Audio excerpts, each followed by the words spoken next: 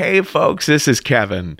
On this week's episode of Risk, you'll hear Kat Remzinski. I grabbed her by her ponytail and I lifted her up eye level and I said crazy shit to her. I said stuff like, I got your DNA now, bitch.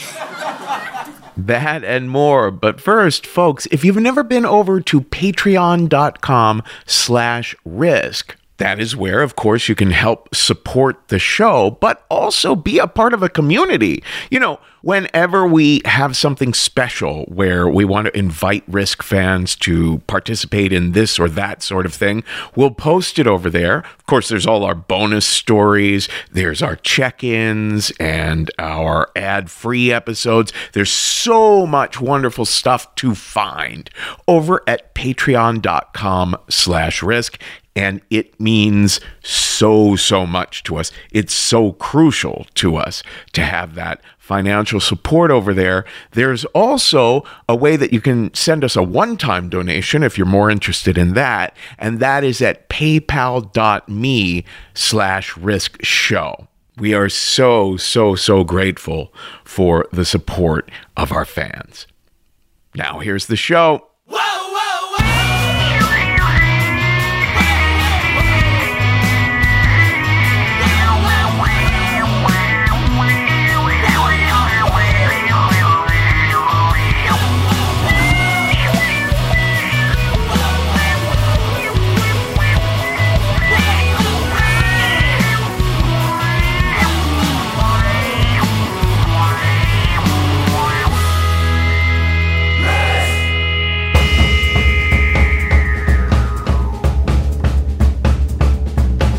Hello, kids. This is Risk, the show where people tell true stories they never thought they'd dare to share. I'm Kevin Allison. This is Mark Juliana behind me now. We're calling this week's episode Recovery. A lot of funny stuff, scary stuff, beautiful stuff about recovering from, just all kinds of things, which I think we can all relate to these days. But what's kind of special about today's episode is that all three of these stories were very recently, within the past few months, recorded at Caveat in New York City. New live stories to share with you today. And we are back at Caveat on February 17th. Now, that is also the day after my birthday, so we're going to celebrate both my birthday and the February Risk Live show at Caveat on February 17th at 9:30 p.m. Come on out, hang out afterwards with us. If you can't be there in the room, there's the live stream. Tickets for all of that are at risk-show.com/tour, and we will be so happy to be up on stage again. So in a little bit here, we're going to hear from Robert Weinstein. It'll be Robert's second time on the show. But before that, a story from Kat Remzinski. Holy cow, was she a trip to have on the show.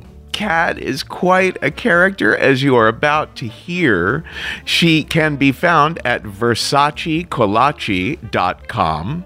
Now, there's a lot of laughs in this story, but there's some violence, too. And Kat came all the way from Texas to New York to share the story. So here she is now. This is Kat Remzinski with a story we call Making New Friends.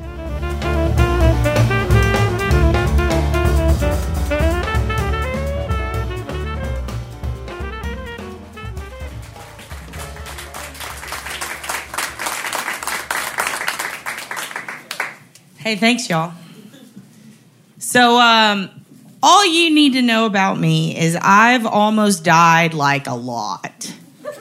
Like way too much, to be honest. I have been bitten on the tit by a brown recluse spider, and it swelled up so damn big, it was the same size as the other tit, so I just kept it. I probably have an internal infection right now. I've been hit by 2 cars. I've fallen off 2 roofs. I've gotten sepsis, all sorts of crazy, horrible shit. I probably shouldn't have shared that last one. That was pretty gross. But yeah, I've almost died a lot. In 2009, I got my head stuck in the door at a cheesecake factory. I was working, by the way. mid-shift, squished the fuck out of my head. It would not quit squeezing. I passed out. I woke up. Because I'm a team player, I still got bread for my table and made tea. I don't give up. Okay? That's all you need to know about me. I also love adventures. And I was really excited about this next one. It was a holiday. It was actually a dual holiday. And it was my two favorite holidays crammed into one. It was April 20th, a.k.a. 420, in 2014. And that day also fell on Easter. Now, here's why this is good for me. I fucking love weed and I love eggs. So I should have just been sitting around farting, eating eggs, watching Dateline and Game of Thrones, just having a hoot and a holler of a time. It should have been a great day, right? Should have been high as hell. But I had a tooth infection. You ever had one of those? No, you have pretty teeth in New York. I did notice that on my way in. Let me just say that. Well, in Texas, if you don't have a knife and a pet dog, you're not getting that tooth out. So listen, I had no options, okay? And it was rotting out of my fucking skull. And it was 420, and I wanted to have a good time, but I needed medication. So I went to the store. Our grocery store there is called the H-E-B. Now, this one was 1 block away from my house. I lived on the east side of Austin at the time with 3 stand-up comics. I'd just gone through a breakup with my homeless boyfriend because I found out he was homeless. And I should have seen the signs, and I mean that literally. He had fucking signs. So it was I was sad. I was in pain. I'm walking. It's literally 1 block from my house. I had to walk through a middle school field. I opted against the sidewalk that day because I'm a thrill seeker. And as I'm going, I notice have you ever walked into a room and everyone leaves? Okay, so you're pleasant. Okay, fair enough. All right, well, I have a personality disorder. So it happens all the time. And I did not fart. They just left. I went outside and everyone just scattered. And it was weird because it immediately got dark. And I did not expect that. Within the 3 minutes it took me to get into the parking lot, look around and realize, shit, this place is closed. It's a holiday. It's 420. I've made a mistake. So in that time, it had been about 3 minutes. It'd gotten dark. The street was desolate. I'm sitting there going, fuck, the store's closed. So I turn around, I start walking home. And as I'm looking at my phone, I can see my front yard from where I'm standing. It's pitch black, right? I see a silver van start to drive to the left of me. And it's going really slow. And in it, there are 3 guys that I could see and 1 girl. And they pull up in front of me and they park in the parking lot of this middle school. They are the only thing keeping me between Dateline and possibly trying to deal with dry sockets and just dealing with it and sucking up all the weed and eating eggs anyway. This group of people in a van, that's it. And they're parked there and I'm sitting there looking at them this is interesting. What's about to happen? And that's when the door opened, and like a biscuit popping out of a tin or me unzipping my jeans, a young lady jumped out of the van, and out from behind her came 3 guys, right?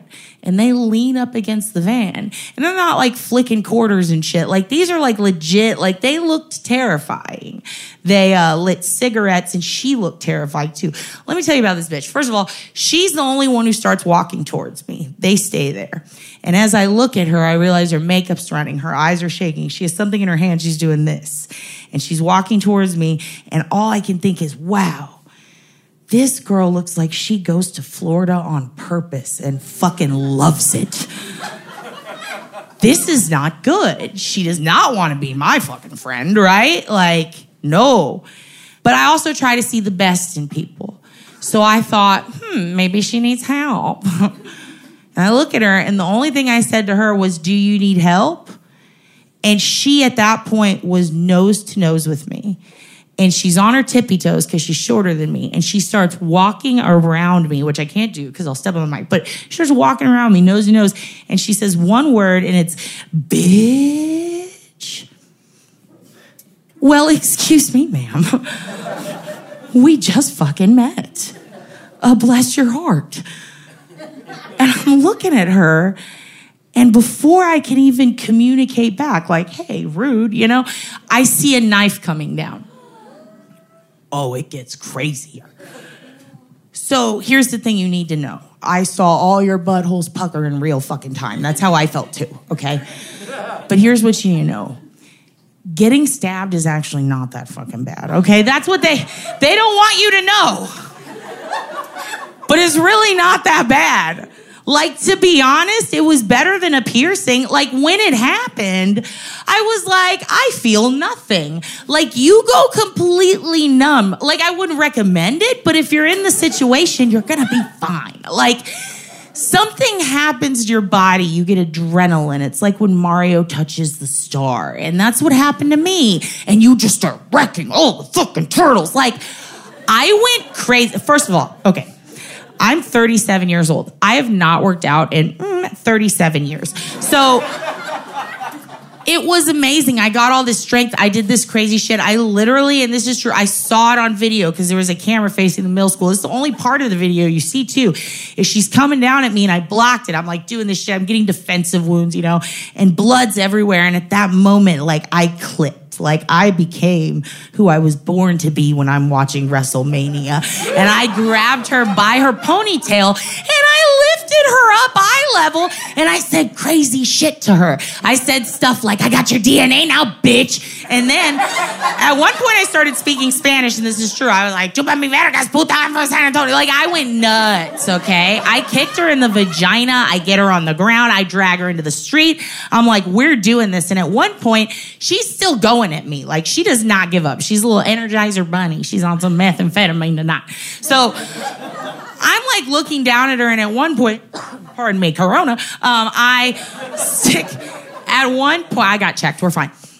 At one point, I stuck my thumb in her neck because I'd seen that shit. Well, actually, I didn't see that on anything. My grandma told me, if anybody comes at you, jab them in the neck with your thumb.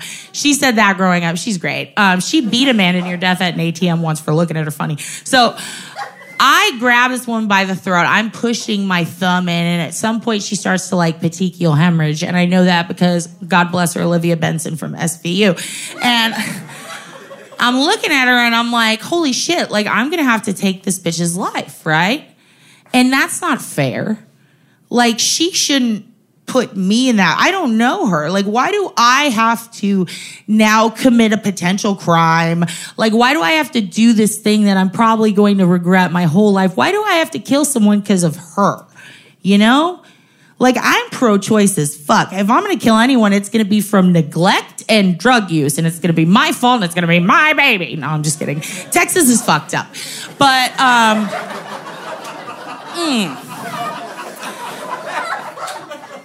But at that moment, I was like, no, I'm not letting her decide this for me. And I let go, which was a big mistake because then all her friends came like a gang does, and they start beating my ass. And here's what's fun.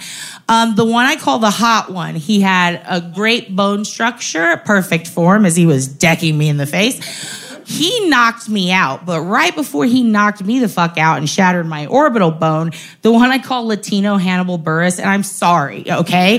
He just looked like a Latino version of Hannibal Buress, and even the cops said that when I pointed it out, and he had the suspect. Anyway, that guy stole my purse, and all he got out of that was $30 worth of shitty comedy tickets, so have fun, you know, at the laugh fuck night.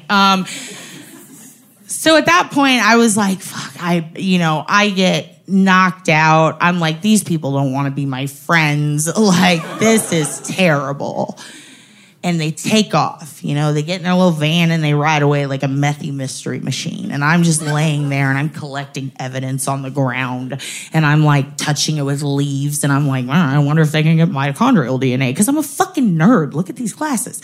And I'm sitting there and I'm thinking, man, like, this is crazy. And then the cops show up, and then there's like a family there, and they had a little girl with them, and they brought me in, and I was like, I'm bleeding on everything. And they're like, the house is getting foreclosed on, you're fine. And then the little daughter's like, you're bloody. And I'm like, and you're going to be the next Dexter, and it's my fault, and I'm sorry, you know?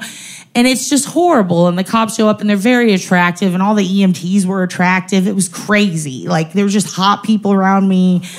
Oh, it was so awkward. And I'm just like, hey, what's your name? You know, like, I'm out of it. They're giving me Dilaudid, you know. And it was crazy because in the hospital, the nurses are like, what are you here for? I'm like, fake tits. They didn't find it funny. And then everybody started gathering around. The police Oh my God. The police, they gave me a swab in. I got to see a sketch artist. And she was crazy. She didn't have functioning hands or legs, and this is all true. And she put the pencil in her mouth and drew with it and then stuck the shading part in her fingers and did this and talked to you from her wheelchair while she drew. She really didn't ask me much about what they look like, which was weird. She's like the gang whisperer. And the whole time, like, I'm telling her, like, just kind of what happened. And she tells me when I'm done, I'm going to flip the picture over. It's the girl who stabbed you. And if it doesn't look like her, you have to be honest with me. And I was like, I will. I'll tell you if there's anything wrong. And again, I'm on Dilaudid. Keep that in mind. And they flip the picture over, and it looks just like the girl, right? But again, I'm on Dilaudid. And it's so strong. And I'm thinking, man, I have good ideas. And she says, does this look like the girl? And I should have said yes, because it did. But again, Dilaudid. And I look at her and I said, it would look like the girl if she had like 30 more pounds in the face. Because in my head, as a woman, I'm thinking that girl who did this is going to be watching the news, right? She's going to see the van. You know, it was my aunt's van. She's going to see me. That's the girl I robbed. Then she's going to see the sketch and she's going to go, I'm not a fucking fat, and have self-esteem issues for the rest of her fucking life. Emotional prison. So when it was all said and done, the police told me something very interesting. They said, you know, Kat, what happened to you that night, that was a gang initiation. They were trying to initiate the young lady in the gang. And that's what hurts the most. Because like I said, I'm a team player, and also I beat her ass. I should be in the fucking gang now. Thank you guys so much.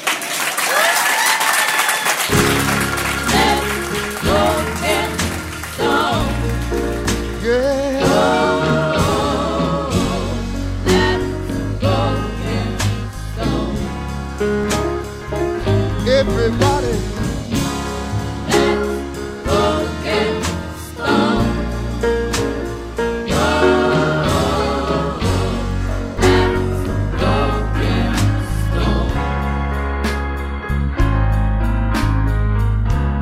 I'm just wanting to chill on this 420 day, getting high and stuffing my face with Easter eggs. But I'm in pain, I've got a hellacious toothache. Gotta give me some serious drugs before I can.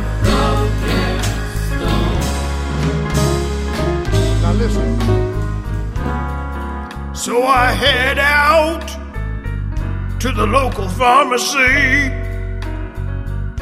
Turns out they're closed and a van of gangbangers rolled up. One of them stabbed me.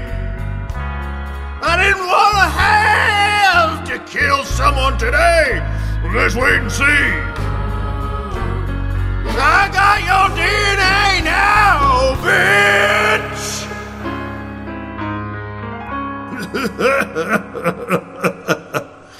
Dilaudid.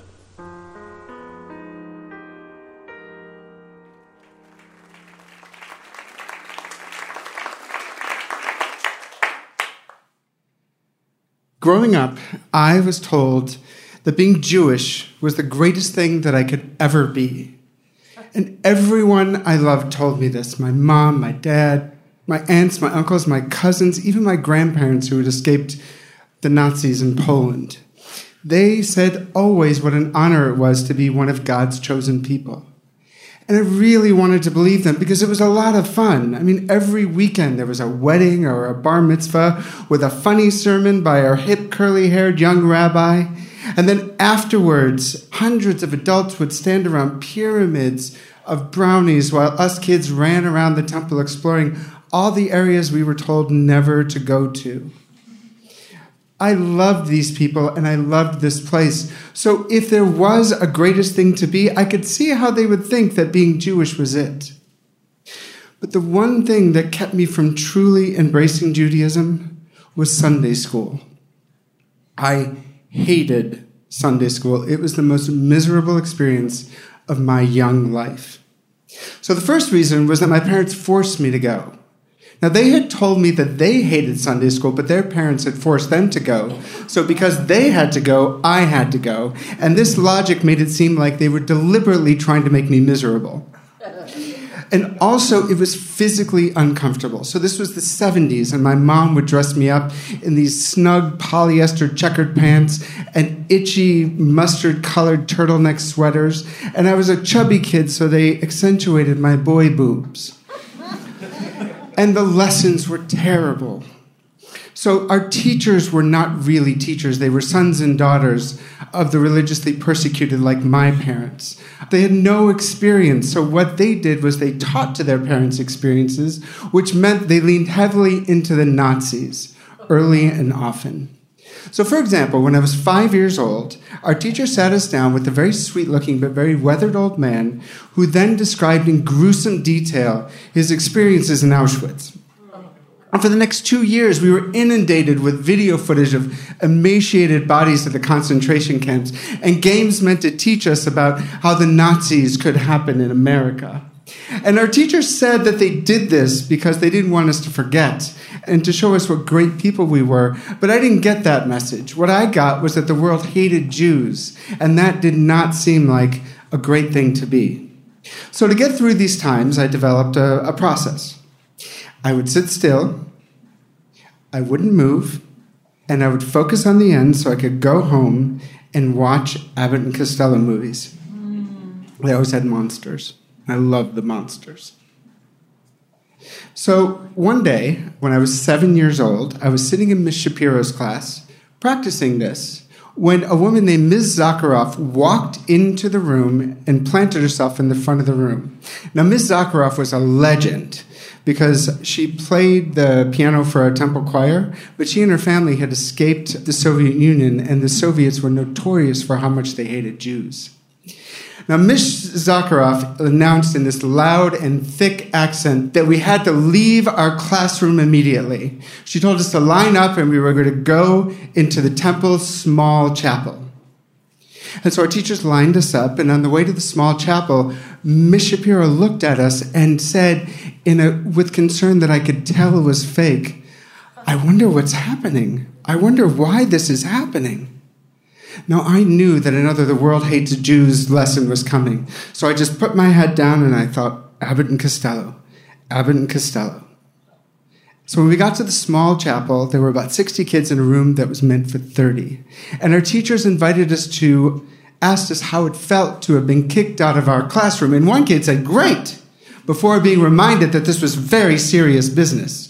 But before we could get to that serious, Ms. Zakharov returned and said the decision had been made and we had to leave the temple entirely. And nobody moved. And I was thinking about Abbott and Costello. So I got up, I picked up my stuff, and I was about to leave when Ms. Zakharov pointed at me and yelled, "No, you will leave those here." Now I was shocked and a little bit angry because I was playing her game. And I deserved to be yelled at, but I also wasn't a protester. So I put my stuff down, I got in line, and we left the temple. Now, it was a cold February day. And they took us to a thicket of bushes and trees past the parking lot, and they sat us on the cold, hard ground. And our teachers asked us how it felt that we might never see the people we loved again, and invited us to discuss our feelings about that. And some kids said something, but I didn't because I was sitting, I was freezing, and I was looking at the temple, and I was looking at the cars in the parking lot. And a couple minutes later, Ms. Zakharov returned in a long fur coat and one of those fuzzy Russian hats, and she said that a council had been convened, and it was decided that we had to leave the country entirely, and that transportation had been arranged, and we were to line up and we were to walk to it. So then we walked through the parking lot to the temple that moments ago we were told we might never see again. So we got to the temple's rec room, and a bunch of chairs had been arranged in the outline of a ship.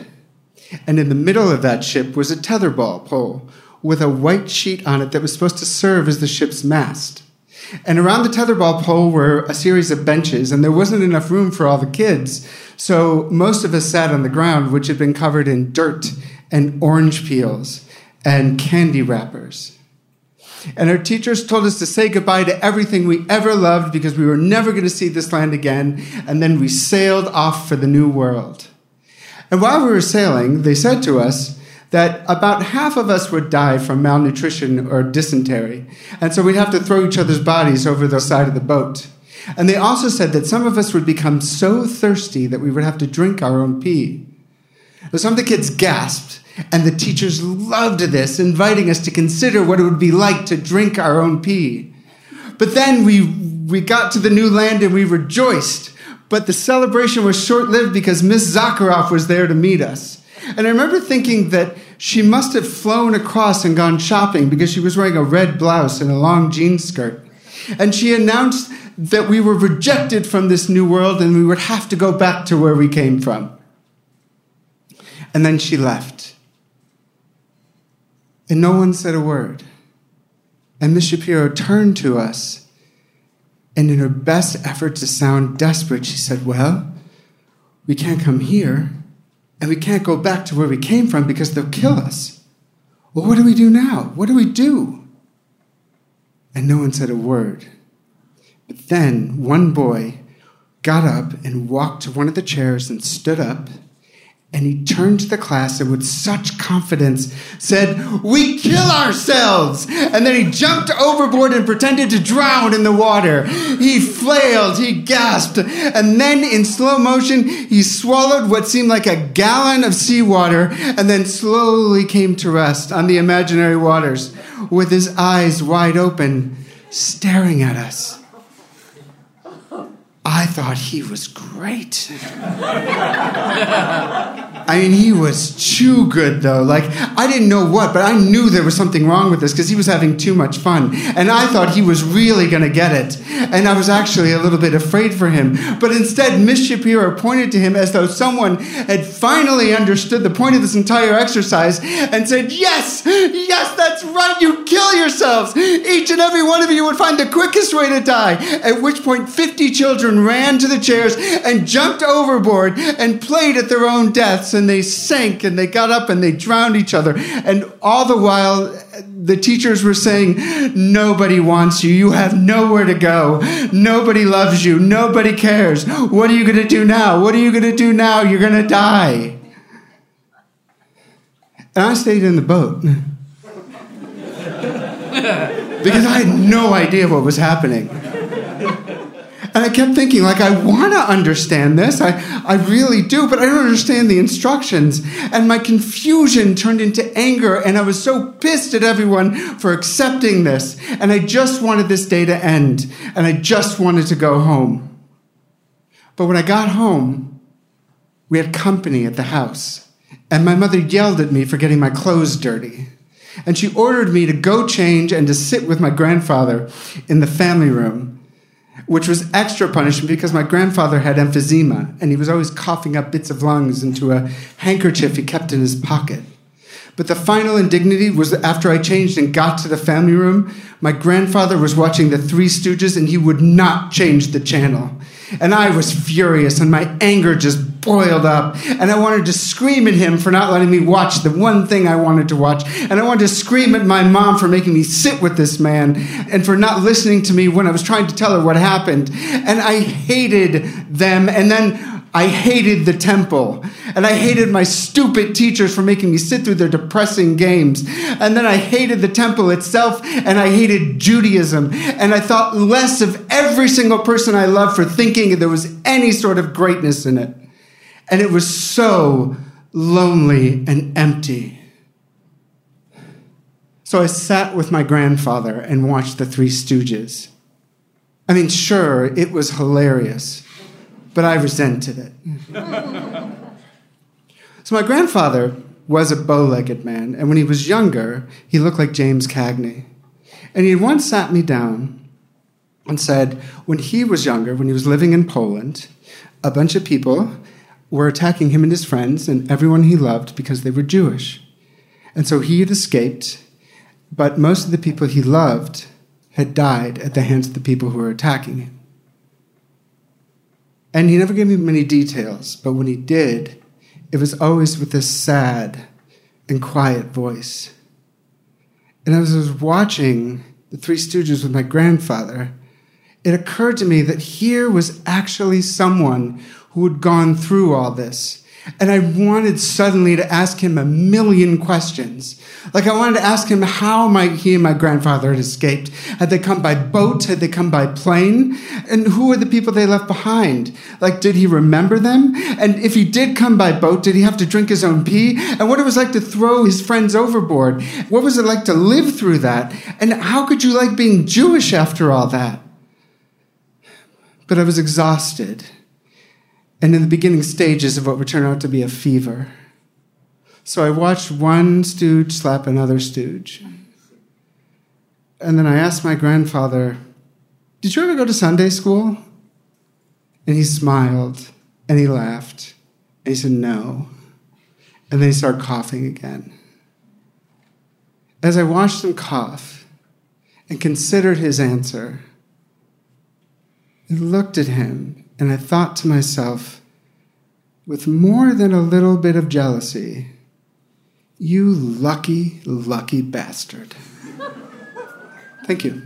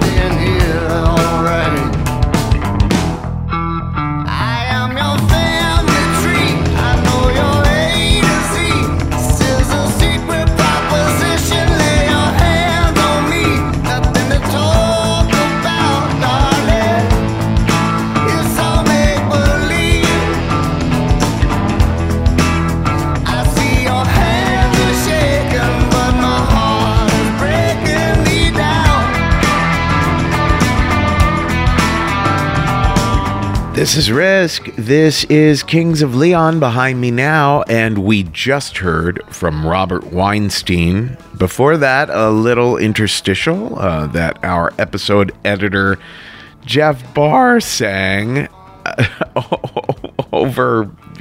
I think that this character that Jeff is singing on in so many of these songs has kind of a Tom Waits-ishness about him, and Jeff was lucky enough to have the legendary Ray Charles doing the backup vocals for him on that one.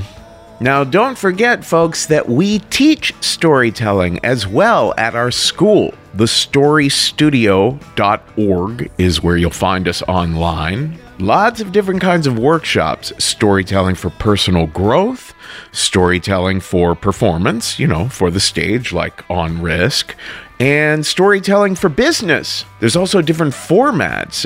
You can do an online workshop with various students giving you all kinds of feedback, or you can download our video course and take that in your own time. There's one-on-one training with our story coaches, same people.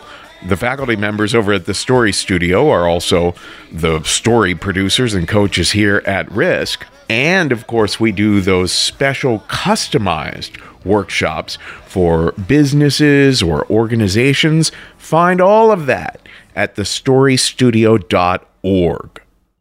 Folks, if you like good old-fashioned true crime mysteries, if you like stories where you feel like you're a detective finding clues, June's Journey is the name of this new game that you can play on your iPhone or your Android. You are uncovering the mystery of June's sister's murder. It's this well-to-do family in the 1920s living in a Great Gatsby-like mansion.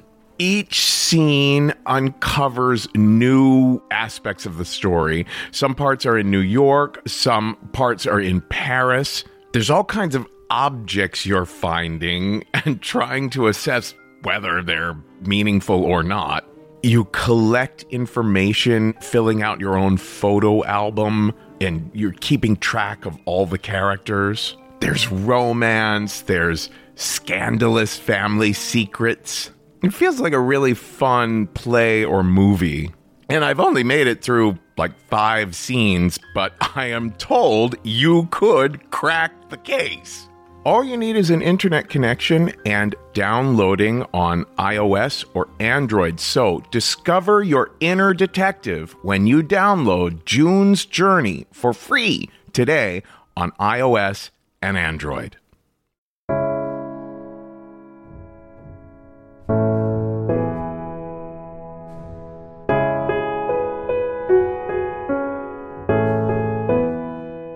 Our final story on this week's episode is from first-time Risk storyteller Sam Carliner.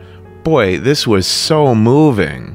It's funny, this story takes place on the weekend of like New Year's Eve, and I really feel like February. I feel like we're for me, it's really the start of the year because everything I promise I'm going to start doing in January, it takes me till about February to actually get around to any of it.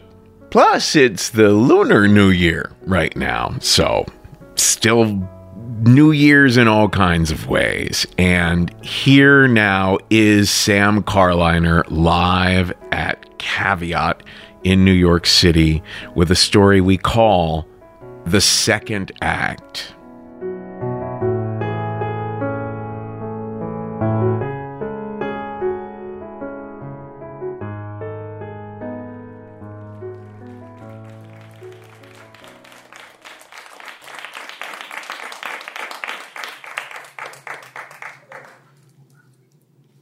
It's 8 a.m. on New Year's Day 2020, and I'm standing on the beach. It's gray, it's cloudy, it's about 35 degrees outside, and I'm freezing. I'm in Maine. Why in the world am I standing on a beach in Maine? Well, about a year before, on Christmas morning, my wife awoke to find our then 23-year-old son lying unresponsive and unconscious in a pool of his own vomit with an empty whiskey bottle by his side. She called 911, had him taken to the hospital. Then she called me and said, "I think you better come home." You see, the day before I had left to go skiing with our other son. It was something we had always done as a family and enjoyed. But those days were long behind us now. My wife had feigned being sick so she could stay home and watch over our son. And as I drove to the hospital, I kept thinking about all the other times I had driven to the hospital. And I was wondering, is this going to be the time I plan my son's funeral? As I walked into the hospital, though, it was different this time. There were no tears of sadness. No, "I'm sorry, Dad, it'll never happen again." He was angry and belligerent. He was so out of control, the hospital staff had to place a security guard on him. But the doctors were just dismissive of the drunk and wanted to send him home. We begged and pleaded with them to keep him so we could figure out something to do. Finally, we convinced them to hold him until his blood alcohol level came down to just below the legal limit. That was going to buy us a good 8 hours. We scrambled trying to find professional help, but we managed. The next day, we held an intervention in our house. My son refused to come downstairs. So we all went to his room, and I remember walking into his room, that stale stench and smell of urine and vomit that just perforated the air. He had his back towards us, curled up in a fetal position, the covers almost over his head. And after years of yelling and screaming and angry tones, I calmly and lovingly read him a letter. Son, you're an addict. Please go into treatment. I love you. Without missing a beat, his response, nope. One by one, everyone else that had gathered in the room read their letters. His response each and every time, nope. Until finally, almost an hour had passed. I was besides myself. I made one last impassioned plea. Son, you have two choices. You can go into treatment, or I have a social worker here who's ready to take you to a shelter where you can live in the streets. His response this time? Silence. The silence was deafening. It was like a big fuck you, Dad. It seemed like it went on for eternity, and then all of a sudden, he got out of bed and said, fine, I'll go into treatment, and started shoving clothes into a knapsack. He went down to the door and stopped. And then he knelt down, and he gave the dog this tender, loving hug. When he stood up, we were face to face, each just shells of ourselves, neither one knowing what to say to the other. I instinctively leaned in to give him a hug. But whatever emotion or feeling a hug is supposed to convey, this conveyed nothing. And he stood there with his arms by his side, lifeless, conveying even less. He went into a 30-day treatment program. And while I knew and had a lot of contact with the staff, I knew what was going on with him, I had almost no contact from him. In fact, the couple of times that we did have contact, they were these awful, belligerent phone calls. You put me here to hide your problem. Nothing could have been farther from the truth. At the end of 30 days, I knew he could not come home. He knew he could not come home. So he went into a long-term residential treatment program. Now, the difference between this 30-day program and the long-term residential program was like the difference between preschool and college. I went from having all this information to having almost no information at all. In fact, when I spoke to the staff, they would ask me, how are you doing? How am I doing? I'm miserable. I'm walking around with a freaking neon sign over my head that says, I raised an addict. I hate people. I don't want to be around anybody. How did this become my life? Seems like the other day I remember going into the city to watch the Rangers, something we did all the time. And on this one particular evening, I remember we got in early and we looked around for a place to eat. We found this little hole-in-the-wall barbecue joint. We went in. He had the brisket. I had the shredded beef. We sort of shared and compared notes. They had these great homemade hot sauces. We had a little contest to see who could handle the heat the best. He won. The Rangers won. It was a great night. We were going home, reminiscing about how much fun we had. And all I could think about was how I hoped that we would have so many of these shared experiences in the future. But that future never came. The next 5 years were miserable. I was broken. Addiction had robbed me of the relationship I had with my son. For 7 months, there was no communication at all. I finally made a deal with myself that if I never heard from my son again, but he was sober and led a sober life, I would accept that. That was the bitterest and hardest pill I ever had to swallow. And then one day, I got a text. How's the dog? 2 weeks later, another text. A couple weeks after that, a phone call. Now, these conversations that we were having were awkward. Neither one of us really knew who the other one was. And these conversations were punctuated by these periods of silence. And the silence made me feel so uneasy and so uncomfortable. And then one day, I got another phone call. Hi, Dad. I just wanted to let you know that I just came back from my 1-year anniversary meeting and I received my 1-year sobriety chip. And I'm thinking, I know.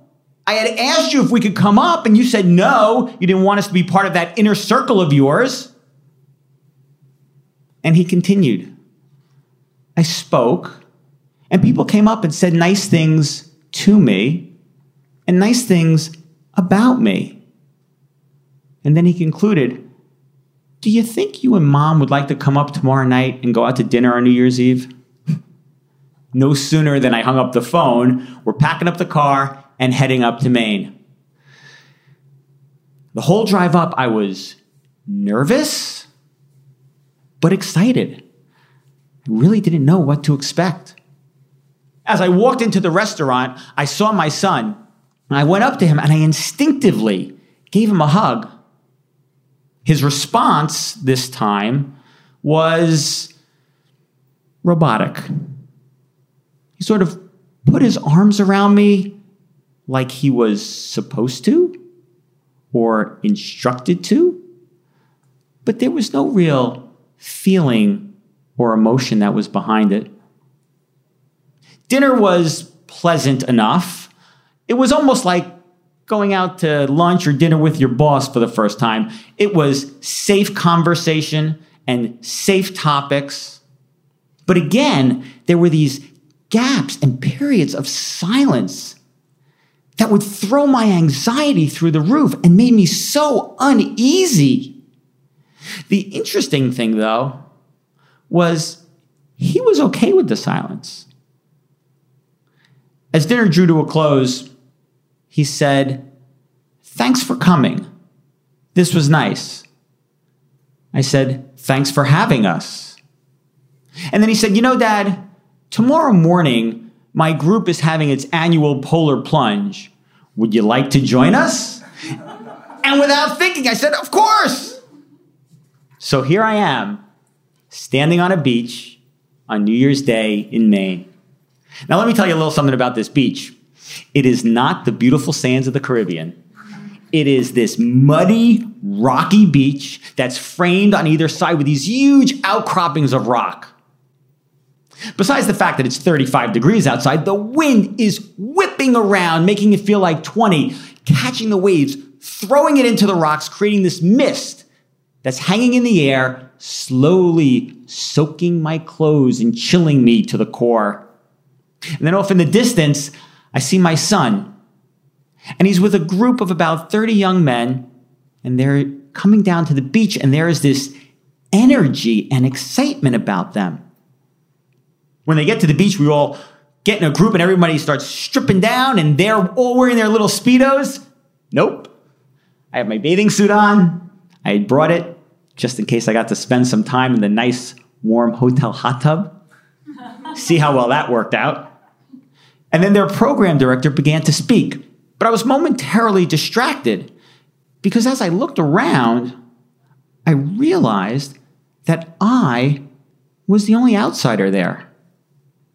Everyone else there, it was my son, the young men from his program, their staff. No one else had family or siblings or friends. There was no one from the greater community that was invited.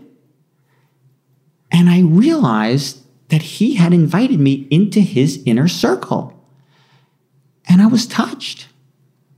And then my attention got drawn back to their program director, who was speaking about why they're doing this. You see, this wasn't just some New Year's Day stunt, let's just jump in the freezing cold water on New Year's Day. This was about the community they had built, the experience, strength, and hope that they share with one another and support each other. It was moving.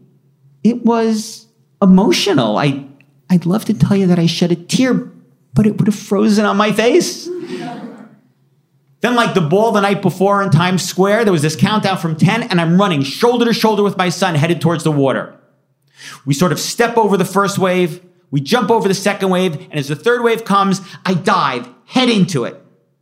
And immediately, I am enveloped by silence. But this time it was different. I wasn't anxious. I wasn't uncomfortable. I didn't have that uneasy feeling. No, this time, the silence was beautiful. The silence was peaceful. And as I was gliding through the water, I could feel the strength of the waves crashing above my head. The silence was empowering. And then like that, I came to the surface, I took a big breath of air, and my lungs froze. I was so disoriented. I spun around looking for land, I saw the beach, and I started running as fast as I could. And as I was running, I realized I couldn't feel my hands. I couldn't feel my arms or my legs, and as I hit the beach, I couldn't feel my feet. I made it to my clothes, but my hands were like these little frozen lobster claws. I couldn't put on my socks or my shoes. I could barely get a sweatshirt around my shoulders. My teeth were chattering. I thought I was going to break them all. And then out of the corner of my eye, I saw my son. And he put his arm around me and gave me a hug and said, "I love you, Dad." And that was all the warmth I needed. Thank you.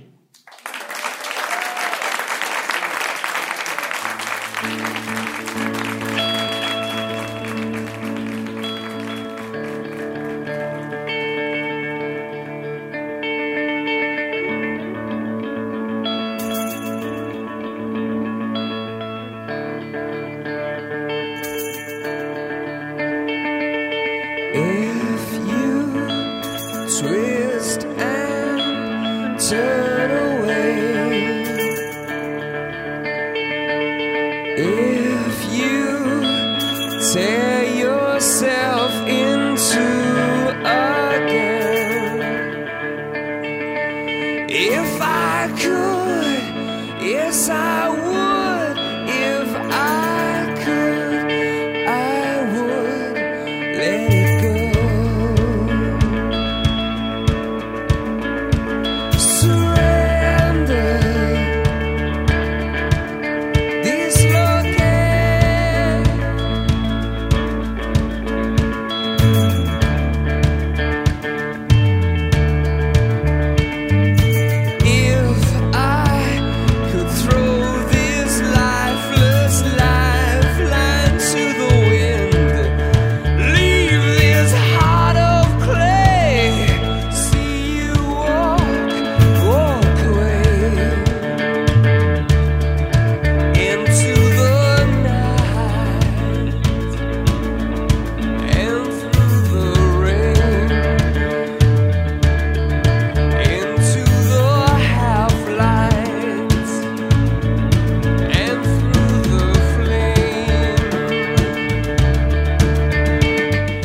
That is all for this week's episode, folks. This is U2 behind me now, and we just heard from Sam Carliner. Boy, That was a moving moment. And remember, Risk will be back at Caveat on February 17th, 9:30 p.m. If you can't make it in person, you can also get tickets for the live stream. That is all at risk-show.com/tour. And don't forget that February 17th show will also be the day after my birthday. So we'll be celebrating that too. Folks, don't forget, we're still thinking of creating a sort of a social event for Risk fans in or around New York City sometime in the spring, most likely. So if you're one of those folks who might be interested in attending, email me at kevin@risk-show.com and I'll put you on a list of folks to contact when we do that. And did you know you can hire me personally for storytelling training? You can find me at kevinallison.com and look us up. Our social media for Risk is all at Risk Show on Twitter and Instagram and Facebook. And on Twitter and Instagram, I am at the Kevin Allison. Folks, today's the day. Take a risk. You should ask, then maybe they'd tell you what I would say. True colors fly in blue and black, through silken sky and burning flag. Colors crash, collide in bloodshot eyes.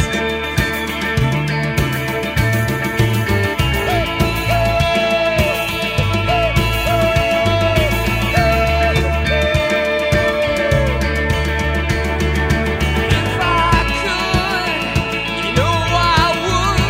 If I could, I would let it go. This desperation, dislocation, separation, condemnation, revelation, incantation, isolation, desolation. Let it go. And so fade away. So let it go. And so fade away. So let it go. And so to fade away. I'm wide awake. I'm wide awake. Wide awake. I'm not sleeping. Oh no.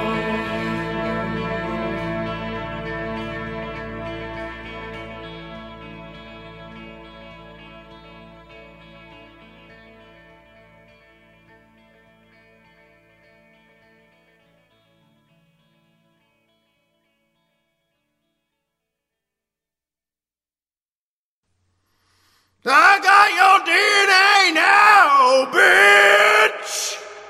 I can't do this anymore.